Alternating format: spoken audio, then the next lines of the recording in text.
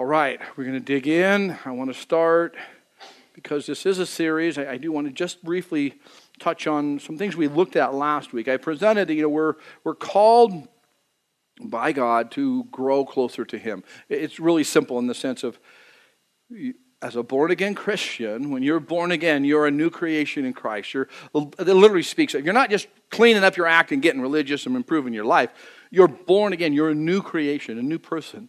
And so in this new life, how do you now live? How do you kind of go about living this? And so the letter to the Corinthians was very instructive on how to live this new life. They brought in cultural things that were rather confusing. How do we deal with this food that's offered to idols? Can I, as a Christian, now consume this food that was offered to idols? It was, in their culture, it was a little confusing. So what we have is this corrective, instructive letter, because we're actually invited to live and love at a higher level. Before you're born again, you're living in a horizontal plane, if you want to see it that way. Being born from above, born again, you now have God in the person of the Holy Spirit living within you, literally. And so now you've received from above as you exist on this level. So how do I live with the awareness of above while I reside in this residence, in this place? How do we live in love at a higher level? Last week we looked at 4 points, and I want to bring those up. Those 4 points. How do we live and love at a higher level? Well, the first thing is be teachable. Be teachable. And so that's a personal level. That's a personal thing. I don't have anything to say to you, you need to know this, or you need to do this. You yourself will have a sense of prompting. Do you know what area of Scripture you're weak and where you're strong? If you do, then you make a conscious adjustment. Okay, I need to strengthen this and rejoice in this. So are you teachable? But being teachable is just the first part of it. Wouldn't be willing to change be important? If you've been around very long with employees or with siblings or with parents, you may be willing, some people are willing to listen, but they ain't going to do it. Right? I mean, it's like, oh, that's cool. This is so humorous to me. I hear this a lot in our modern vernacular. You say, hey, will you be interested in doing this and part of this to somebody? And it's a broad range of application here. Would you be interested in helping this? Oh, yeah, that's a really good idea. That's great. Have you ever heard that? That type of response? That's great. That's wonderful. You know what you didn't get? Commitment. They just agreed you have a great idea. You walk away thinking they're a part of it. They walk away doing something else. And this is a parental to child. I'm humored by it more and more. It's like, there was no commitment there. And so I thought they were going to be here, but obviously it's on me because they never said they were going to take out the trash. They just agreed it should be taken out. Fascinating. Be willing to change, to implement or initiate. Living in love at a higher level means we also want to keep this in the intentional element of our reasoning. I want to honor God with all my life.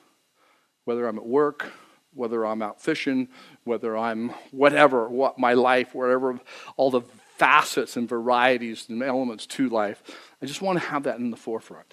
And it helps you when you're in areas where you're tempted, or maybe you feel sorry for yourself, or there's just things you're working through. Just keep bringing this to the forefront. Okay, I want to honor God with all of my life, in relationships, in vocation, in everything. And then, when you're not sure what to do, choose love. When you're not sure what to do, just choose love. When you know what you want to do, stop, and then choose love. Because some people just aren't lovable. Not easily. You have to learn to love them. You have to love with a power that's not personally developed, but divinely implanted. When you're born again, you receive the power to love through the presence of God as He indwells you. So now you can live in love beyond your preset limits. You have the capacity. So we have to learn to choose love. With that, we're going to launch now into the remaining portion of chapter 9. Read with me, if you would, beginning in verse 19.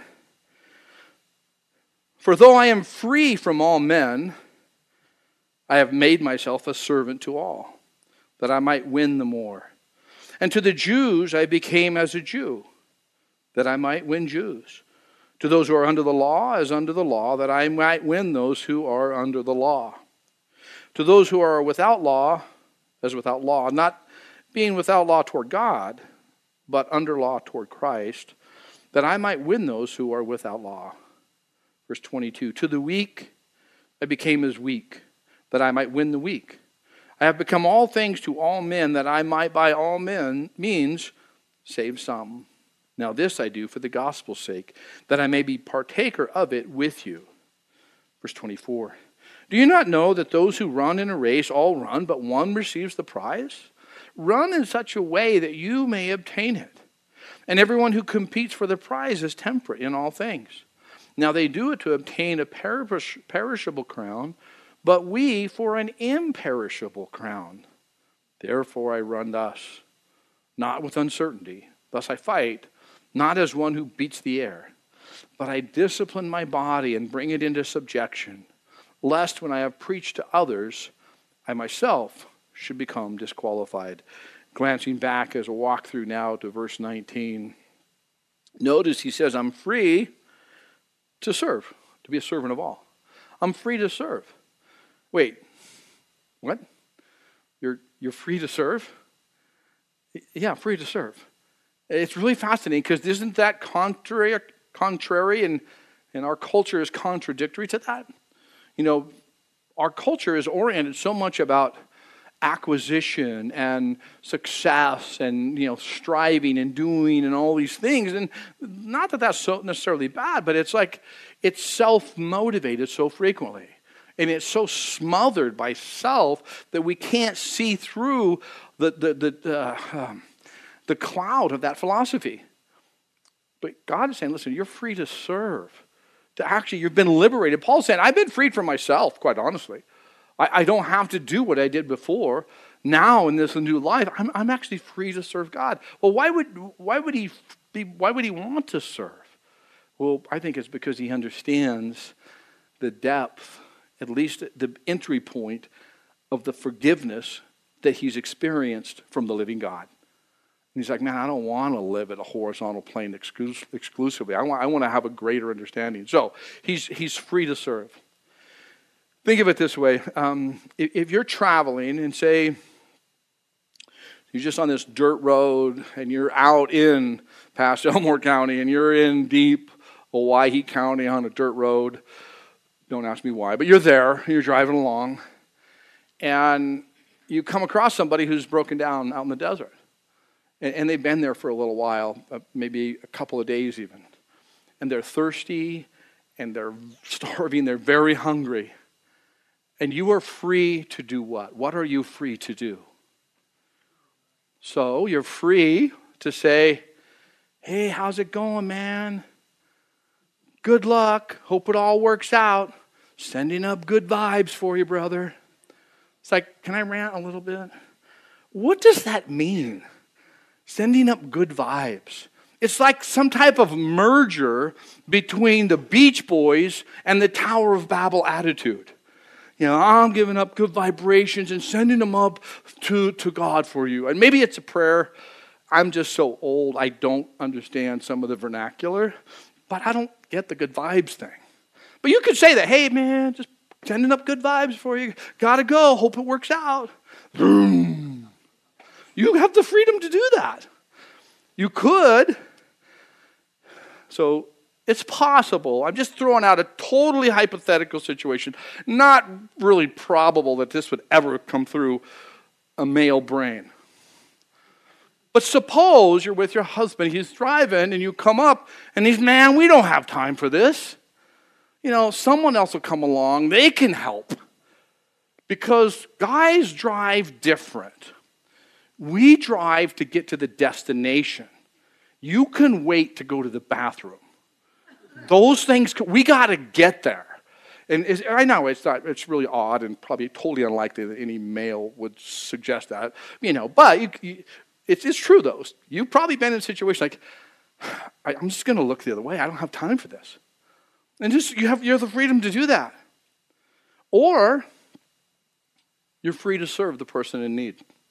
You're free to stop assess the scenario, see the situation, stirred with even a glimpse of human empathy and compassion, to then go to your travel cooler, grab your only bottle of water, grab your only sandwich, grab your only apple, and give them your only jacket. You're free to do that. You actually have that opportunity to serve them. What do you have? Well, hopefully, as you are serving them those things of physical need, you will see or even be given an opportunity to speak of the beautiful gospel of Jesus Christ. Silver and gold you don't have enough of, but what you do have you can give to them, we read in the book of Acts, that they would introduce them to Jesus. Because even within that analogy, food is good, water's good, shelter's good, but death will still come. So what do you have to give them? What you have. You've been given eternal life through faith in Jesus Christ. Share what you have. It's so simple in a concept. It's not simple in a practice. A lot of life is that way. Have you noticed that? There's a lot of things that are real simple in concept. It's just really hard to do it all the time. Well, it's really simple. Share what you have. I think one of the most beautiful stories from Scripture to convey this is actually from the Old Testament record, the story of Queen Esther. So I just have said something referencing the Old Testament. I got to make sure you understand how I have covertly suckered you into a Bible study. Because when I mentioned to you Queen Esther, that's a subliminal assignment. You go home and you now have to read Queen Esther. You got to read about this story. And you know what's going to happen? You're going to dig in. Oh, man, that's beautiful. So I'm going to do that about 3 times. I know you didn't sign up for it, but there's a request or complaint form. I'll show you where they are later.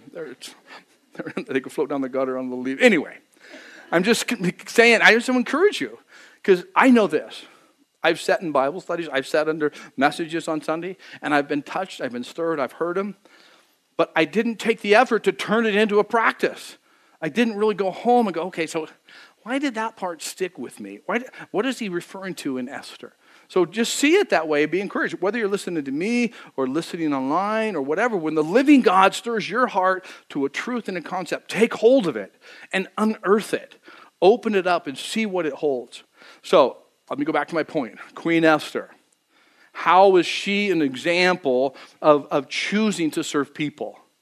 Well, she was selected by a pagan king to be one of the harem and possibly be the queen. Well, she passed the test, so to speak. They trained her, they quizzed her, they got her ready, and she became the queen. But she was Jewish. She was a Jew.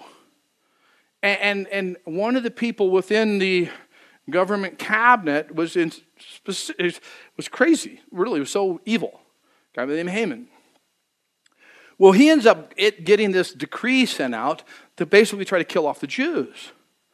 Well, Queen Esther, Uncle Mordecai, comes to the queen and says, hey, we got something going down here you need to be aware of, you know. And she's confused. What do I do? What do I do? If I even try to approach the queen in this government or the king in this government establishment, the king can have me killed just for coming into his presence without invitation. So she's like, okay, what do I do? Well, Uncle Mordecai reminds her of something that I believe has application for you and me. You'll find it in Esther chapter 4, verse 14. Mordecai says, for if you remain completely silent at this time, relief and deliverance will rise for the Jews from another place. But you and your father's house will perish. Yet who knows whether you have come to the kingdom for such a time as this. Beautiful statement there underlined. It's like, who knows whether you and I are here for a greater purpose than we realize. I actually think it answers itself. She chose to actually serve the people at great risk to herself, to a measure of sacrifice, of course. And yet she's seen the hand of God. She chose to serve people. Free to serve, choose love. Moving on in our text, I want to bring out one other point in verse 19 of 1 Corinthians 9. You're free, I'm free to be a servant to the people. This is really important. It sounds so simple. It's just 2 letters. There's a difference between a servant of the people and a servant to the people. You and I, as born-again Christians, are bondservants of the Lord Jesus Christ. We're his servants extending his hand to the people of this planet, serving them, but we're serving him. Does that make sense? Because if you get to where you serve people, you then have to then follow the dictates and the mandates of the people. You have to see what they want, and then you have to do what they do or want you to do. Paul was a servant of the Lord Jesus Christ. Serving Jesus meant that Paul was his hand, his heart extended in service to people. What people? Well, it says there in verse 19, a servant to all. Well, he didn't mean liberals or Democrats or some of those people. We have a different scenario in our culture. We have an odd split in the divide in the political spectrum where we're told to park in one camp or the other. They didn't know what we would go through. Excuse me? Do you understand what the Jewish nation was going through? They were oppressed by a secular government. They had a secular government over the top of them. They, the Jews, had history. They had focus. They had ancestry. They had guidelines. They had the Word of God for them. And they were under an oppressive, immoral, unethical, sexually perverse, sexually obsessed society. Now, I know that doesn't apply now, but that's what they were going through. That's what they had to deal with. And you know what he said? I'm a servant to all. I don't think we get it. I really don't.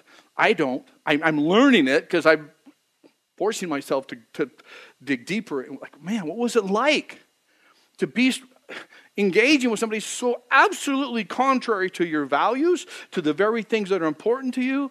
How did he serve them? How did he go about this? He's free to serve them.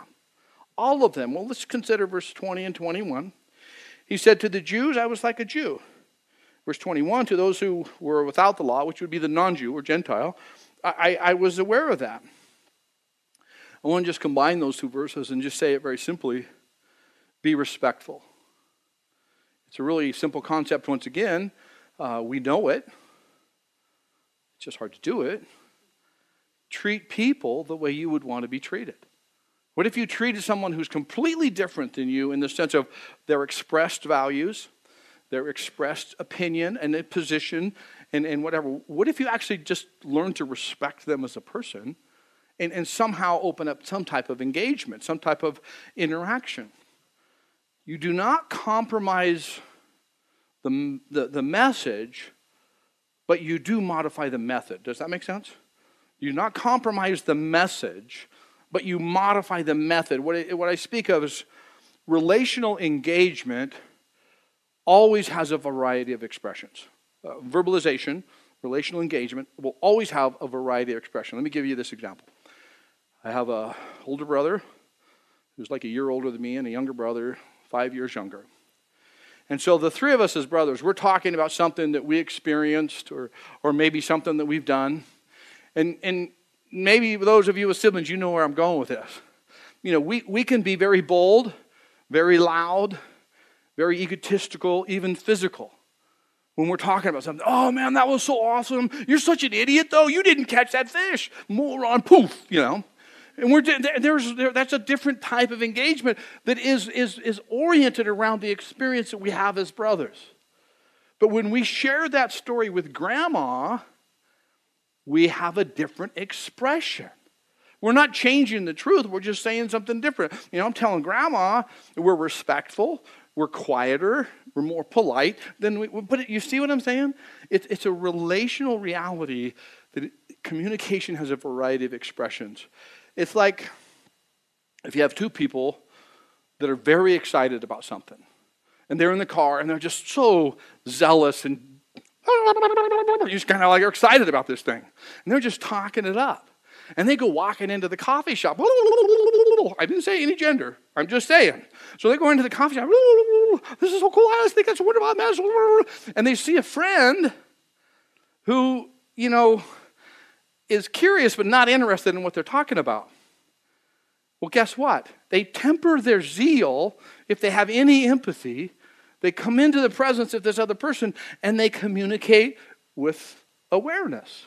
And that's really what Paul's saying. Some people I think they've just misunderstood. It's not a compromise of the message. You're just respectful of the person because you want to, I love this phrase, I'm glad God kind of coined it or give it to me to continue to share with you. You and I, in our walk with Jesus, we want to live out the love we've been given. I have love within me that I haven't tapped entirely into. I haven't really grasped the expression that can be. But I want to live it out. You cannot bottle up the love of God that is within you. It will consume you and not in a good way. Because it'll create self-love because you're not allowing the love of God to be expressed and poured into and flow onto the lives of the people around you.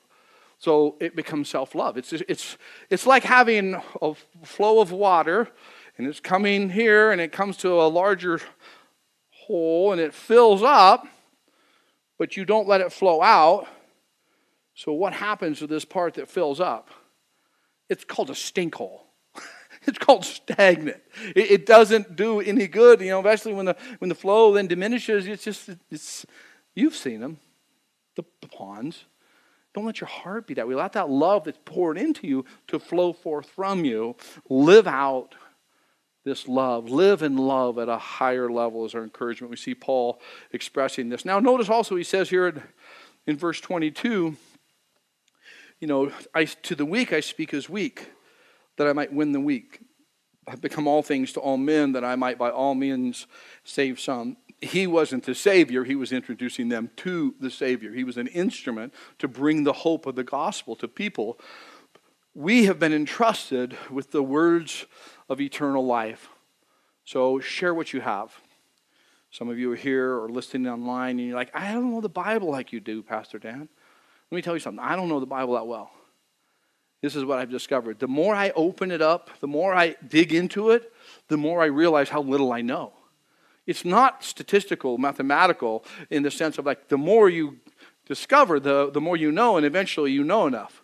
No, it's really bizarre in a great and encouraging way. The more I unearth, the more I discover, the more I long for, and the less the focus becomes about my knowledge and rather a hunger for the knowledge of God.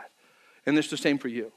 You may say, well, I don't know the Bible very well. Just share what you have.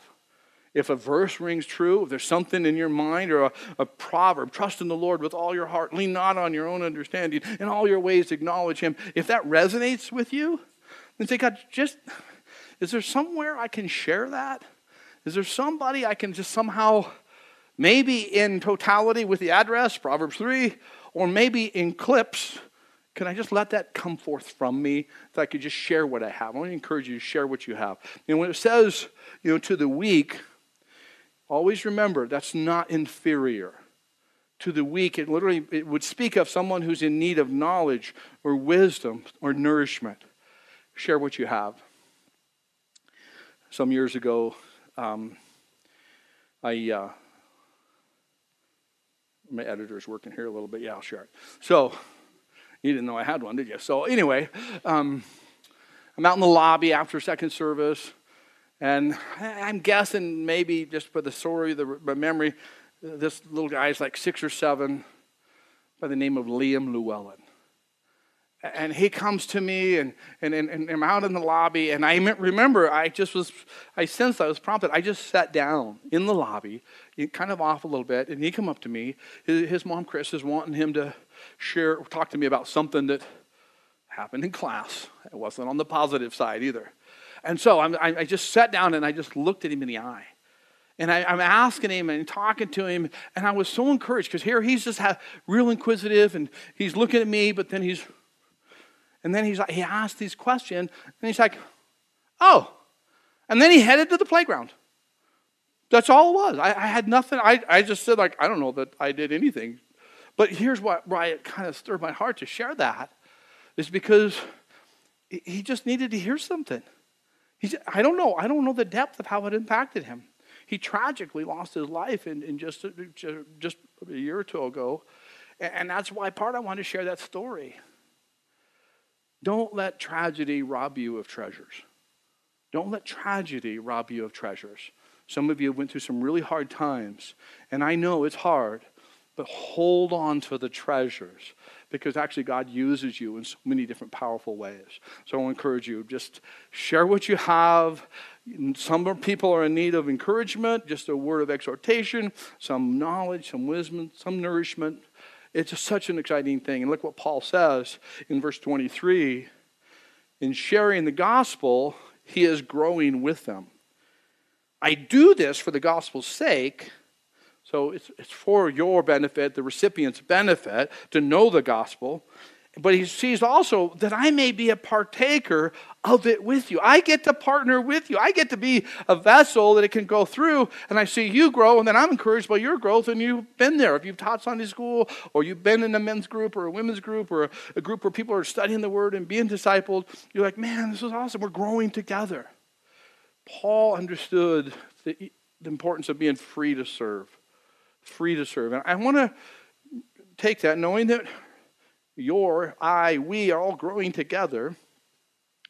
Let's look at two examples from the book of Acts where Paul, we know practically, and what I mean by a real world way, there's examples of being free to serve. He was free to serve. Well, the first one we'd look at is in Acts 16. And if you caught what I said earlier, you now triggered, I think there's a homework assignment related to this portion. Yes, I would encourage you as you get home today, not only to read the story of Esther, but also Acts 16, specifically verses 16 to 40. It's a beautiful story, a fantastic account of what God did in the growth of what we know to be his body, the believers, what we refer to as the church. He did this amazing work there in Philippi. But I want to orient a little bit on the latter part. So let me give you the context. Paul's in Philippi. He's been falsely accused. He was arrested. He was beaten, thrown in a terrible jail. I mean, not conditions you can even imagine compared to what we have our jails. So he's thrown in jail. He actually is praising God while he's in jail.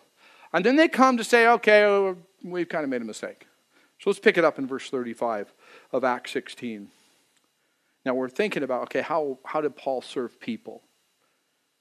He was free to serve. When it was day, the magistrate sent the officers saying, let those men go. So the keeper of the prison reported these words to Paul, saying, the magistrates have sent to let you go. Now therefore depart and go in peace. Catch this. But Paul said to them, they have beaten us openly, uncondemned Romans, and have thrown us into prison. And now do they put us out secretly? No, indeed. Let them come themselves and get us out. And the officers told these words to the magistrates, and they were afraid when they had heard that they were Romans.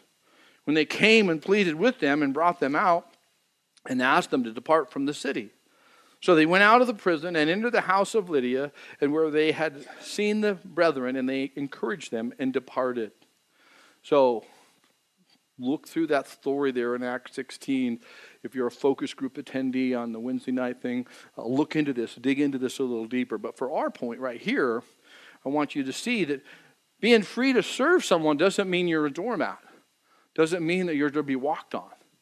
Paul had his citizenship. He understood who he was as a person and what he had in a sense of citizenship in his nationality as a Roman. And so, what's interesting, what's that got to do with serving people? Paul, I believe, knew he leaves almost cowardly, runs out of there because somebody opened the gate. He's going to leave this small Bible study, this little group of believers, very vulnerable to what's proven to be an unreasonable government. And so he exercises his citizenship, his rights, saying, dude, you're not going to just send us out. Those guys who illegally locked us up, those magistrates, bring them here. They can walk us out of here. And it's like, I'm sure the keeper of the gate going, oh, I ain't going to tell them. I don't want, whoa. Or maybe he's like, oh, this is going to be good. Who knows? But you see what Paul did? He served that small group of believers by taking a stand against an oppressive government. That doesn't have anything to do with us in America, but he just took a stand because he had that right as a citizen, and he was concerned about them. He took that stand. He was willing to just speak boldly to them, quite honestly. One other one we can consider, it's actually just next chapter there in Acts, verse 17. Encourage you to dig into that one as well, picking up in verse 16. What's happening now, Paul has traveled. He's over in Athens, and he's waiting for Timothy and Silas to arrive and some others. And so he goes into the marketplace. And when he goes into the marketplace, notice what happened in his own life in chapter 17, verse 16. Now, while Paul waited for them at Athens, his spirit was provoked within him when he saw that the city was wholly or completely given over to idols. What do we see from that in regard to serving people? Paul goes into the community. He's respectful. He's not judgmental. And he's not just killing time. He could have just stayed in a tent somewhere or whatever. But he chose to go into the city, into the marketplace, and he was provoked inside. In other words, he was just stirred with concern because the people were so busy and so sold out and so given over to money, to self-gain, to acquisition, to whether it be wealth, whether it be prominence, whether it be position, whether it be identity, whatever. They're given over to these horizontal things. And he's like, man, those things are, what is an idol? An idol is a handmade, man-made item that people direct their devotion to, thinking that it will bring what they long for. And the Bible says, that's crazy. You made it, now you elevate it, and you think it's going to somehow bring power to you. It's powerless. There's nothing in it. It'll take you so far and throw you down. And all these things of this world, that we know that to be true. So he's like, man, they got this and they got that. But they don't have eternal life. He was provoked within, stirred to deal with it. And so we know, as you read the story, you're going to see he walks through the marketplace and he's engaging. He was in the synagogue first, but he's engaging with the people. And they call him a seed picker, a babbler. It means he just takes doctrine and all this stuff, and he's just kind of one of these guys. But he was invited to go up on the Areopagus, Mars Hill, where the philosophizers hung out, and even allowed to speak. And he says, I noticed this in my wandering through your community, in my moving through the marketplace. I noticed that you have all kinds of idols and all these things built. You're kind of a spiritually minded people. And I noticed you even have one. It was to the temple. It was built to the unknown God. They're polytheistic, meaning they have all kinds of theism, all belief about who God is. And so he recognized that and he used it as a teaching point. He didn't say, you guys are so dumb. Seriously. You got to throw up, anything can be an idol. Instead, he said, listen, you have one, because you understand the logic, right? If you have a lot of gods, and there's always more gods. And so now you're sitting around the coffee shop philosophizing about your polytheism. And you're like, wow, whoa, wait a minute. What if we missed one? What if the one we missed controls lightning? What if he's going to zap us because we didn't miss him? Oh, good point. We better have an idol to the unknown God. We don't know your name, but we're going to worship you anyway. I mean, that's really almost the logic pattern. And so Paul says, I know you even have one of the unknown God. Let me tell you about that God you don't know. Isn't that beautiful, the way he, correlates it? And many people inadvertently, wrongly, I believe, discuss the fruit of that particular message when the point is the point of the message, the reason for the message. So I'm just saying, Paul chose to serve. He just respected the people that were completely different than him.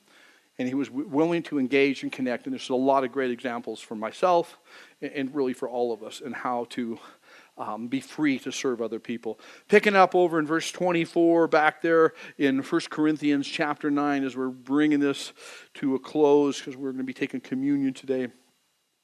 So in verse 24, I'm just going to summarize 24 through even 26 with this. We're reading about Paul's life as God has worked in and through him, and in a season when he is prompted by the Holy Spirit, God's heart coming through the hand of Paul in the form of a letter to the church in Corinth. But we also have another letter later down the road. Not just 2 Corinthians, but we have a letter much later. When Paul is near the day of departure, when he is near, he knows he's soon going to be with the Lord. And this is what he said, not boasting, but encouraging. I have fought the good fight. I have finished the race. I have kept the faith. Finally, there is laid up for me the crown of righteousness, which the Lord, the righteous judge, will give me on that day. And not to me only, but also to all who have loved his appearing. You see what he's over here and writing right here. We're reading here, but reflecting here. He's like, I have fought the fight. I have finished the race. I have kept the faith. That's why we see this analogy, this picture. I think they're called the Isthmian Games, the Corinthian Games, were just one step below what we know now as the Olympic Games. So they were very much into competition and athletics and all this stuff. So he uses this picture and he says, I run intentionally. And do you not, the question is no room for variation in the answer. Do you not know all that run with the intention to win? No one signs up like, I just hope I finish. Well, maybe your first time. But after you've done it, you're like, no, I want to win.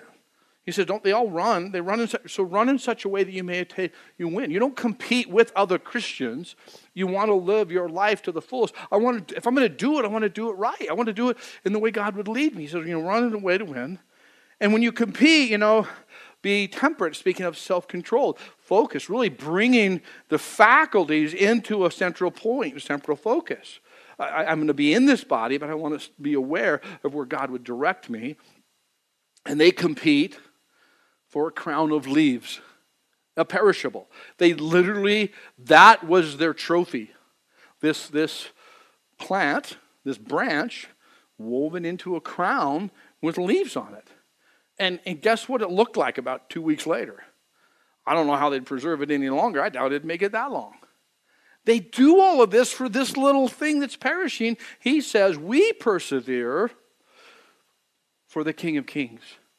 We persevere, you and I, we persevere with eternity in view. And here they're so driven. There's a really important principle to consider and ponder. Man, people do these things for things they're going to lose. And we have something we can't lose, but are we lackadaisical? Or are we like, okay, it's not self-work, but it is, there's an element of choosing to discipline yourself and bring your body into subjection. I don't just punch at the wind. I don't just run aimlessly hoping I'll end up somewhere. I want to be centered in the Word. I want to grow in the Word. I want to let each season be a season, but I want to continue to focus on Him and seeing, okay, man, I want to live in this realm, if you would. And so he just says, I want to win well. He's not bragging. He's encouraging you and I. Verse 27, but I discipline my body and bring it into subjection, lest when I preach to others, I myself should become disqualified. You're disqualified. What does that mean? It's not salvation. Don't inadvertently attach something that's not present in the text. Your words and your way of life need to complement, not contradict.